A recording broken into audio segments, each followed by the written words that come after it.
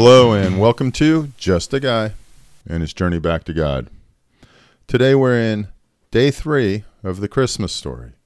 But before we start our reading, let's go to God in prayer. Lord, thank you for today. Thank you for your gift and your wonderful Son.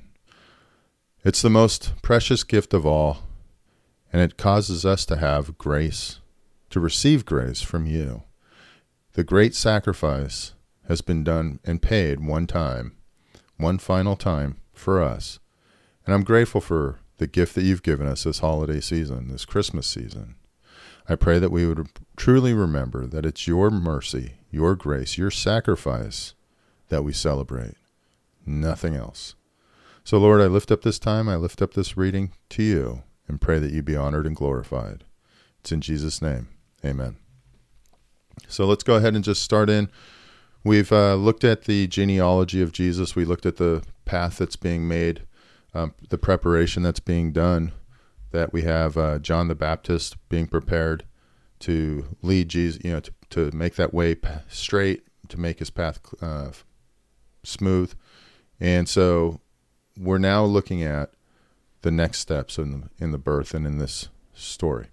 So let's go to Matthew 1, verse 18. This is how the birth of Jesus, the Messiah, came about. His mother Mary was pledged to be married to Joseph, but before they came together, she was found to be pregnant through the Holy Spirit.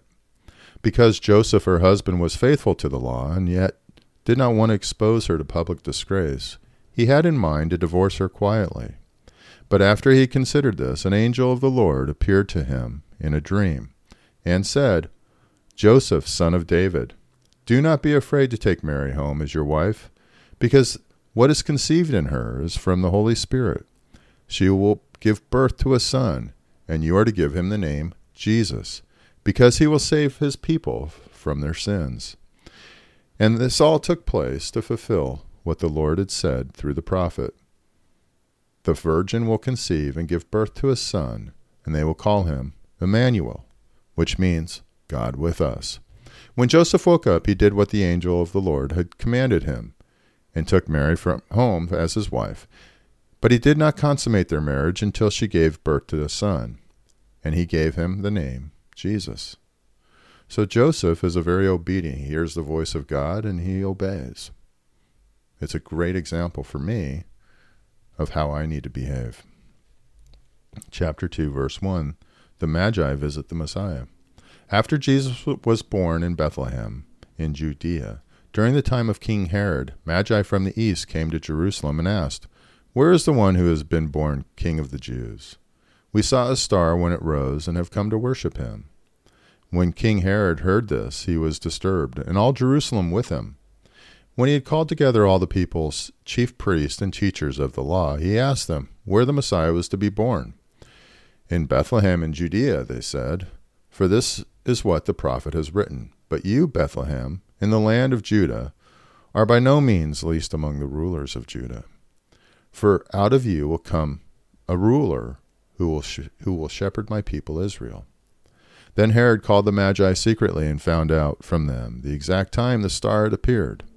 He sent them to Bethlehem and said, Go and search carefully for the child. As soon as you find him, report to me, so that I too may go and worship him. After they had heard the king, they went on their way, and the star they had seen when it rose went ahead of them until it stopped over the place where the child was. When they saw the star, they were overjoyed. On coming to the house, they saw the child with his mother, Mary, and they bowed down and worshipped him. Then they opened their treasures and presented him with gifts of gold, frankincense, and myrrh. And having been warned in a dream not to go back to Herod, they returned to their country by another route. When they had gone, an angel of the Lord appeared to Joseph in a dream. Get up, he said. Take the child and his mother and escape to Egypt. Stay there until I tell you, for Herod is going to search for the child to kill him. So he got up, took the child and his mother during the night, and left for Egypt, where he stayed until the death of Herod. And so was fulfilled what the Lord had said through the prophet, Out of Egypt I called my son. When Herod realized that he had been outwitted by the Magi, he was furious, and he gave orders to kill all the boys in Bethlehem and its vicinity, who were 2 years old and under, in accordance with the time he had learned from the Magi. Then what was said through the prophet Jeremiah was fulfilled. A voice is heard in Ramah, weeping in great mourning, Rachel weeping for her children and refusing to be comforted, because they are no more. After Herod died, an angel of the Lord appeared in a dream to Joseph in Egypt and said, "Get up, take the child and his mother, and go to the land of Israel, for those who were trying to take the child's life are dead." So he got up, took the child and his mother, and went to the land of Israel. But when he heard that Archelaus was reigning in Judea in place of his father Herod, he was afraid to go there. Having been warned in a dream, he withdrew to the district of Galilee, and he went and lived in a town called Nazareth. So was fulfilled what was said through the prophets, that he would be called a Nazarene. So that's the end of our reading for the day. Let's go to God in prayer. Father God, thank you. Thank you for your great gift, a gift that is undeserved. And Lord, I just thank you for who you are, the grace and mercy that you've bestowed on us. And I pray that today and the rest of this Christmas time, we would keep our minds and our hearts focused on the reason for the gift, the reason for the season, and that we would remember that it's the ultimate sacrifice. It's your grace that we are receiving, that it's you coming down, humbling yourself. As we read in Proverbs all the time, we need to be humble. And you humbled yourself, and you became a baby so that we could live forever with you. So, Father, I thank you and I praise you. I just pray for this time, for you to be the focus of our hearts and our minds. It's in Jesus' name I pray. Amen.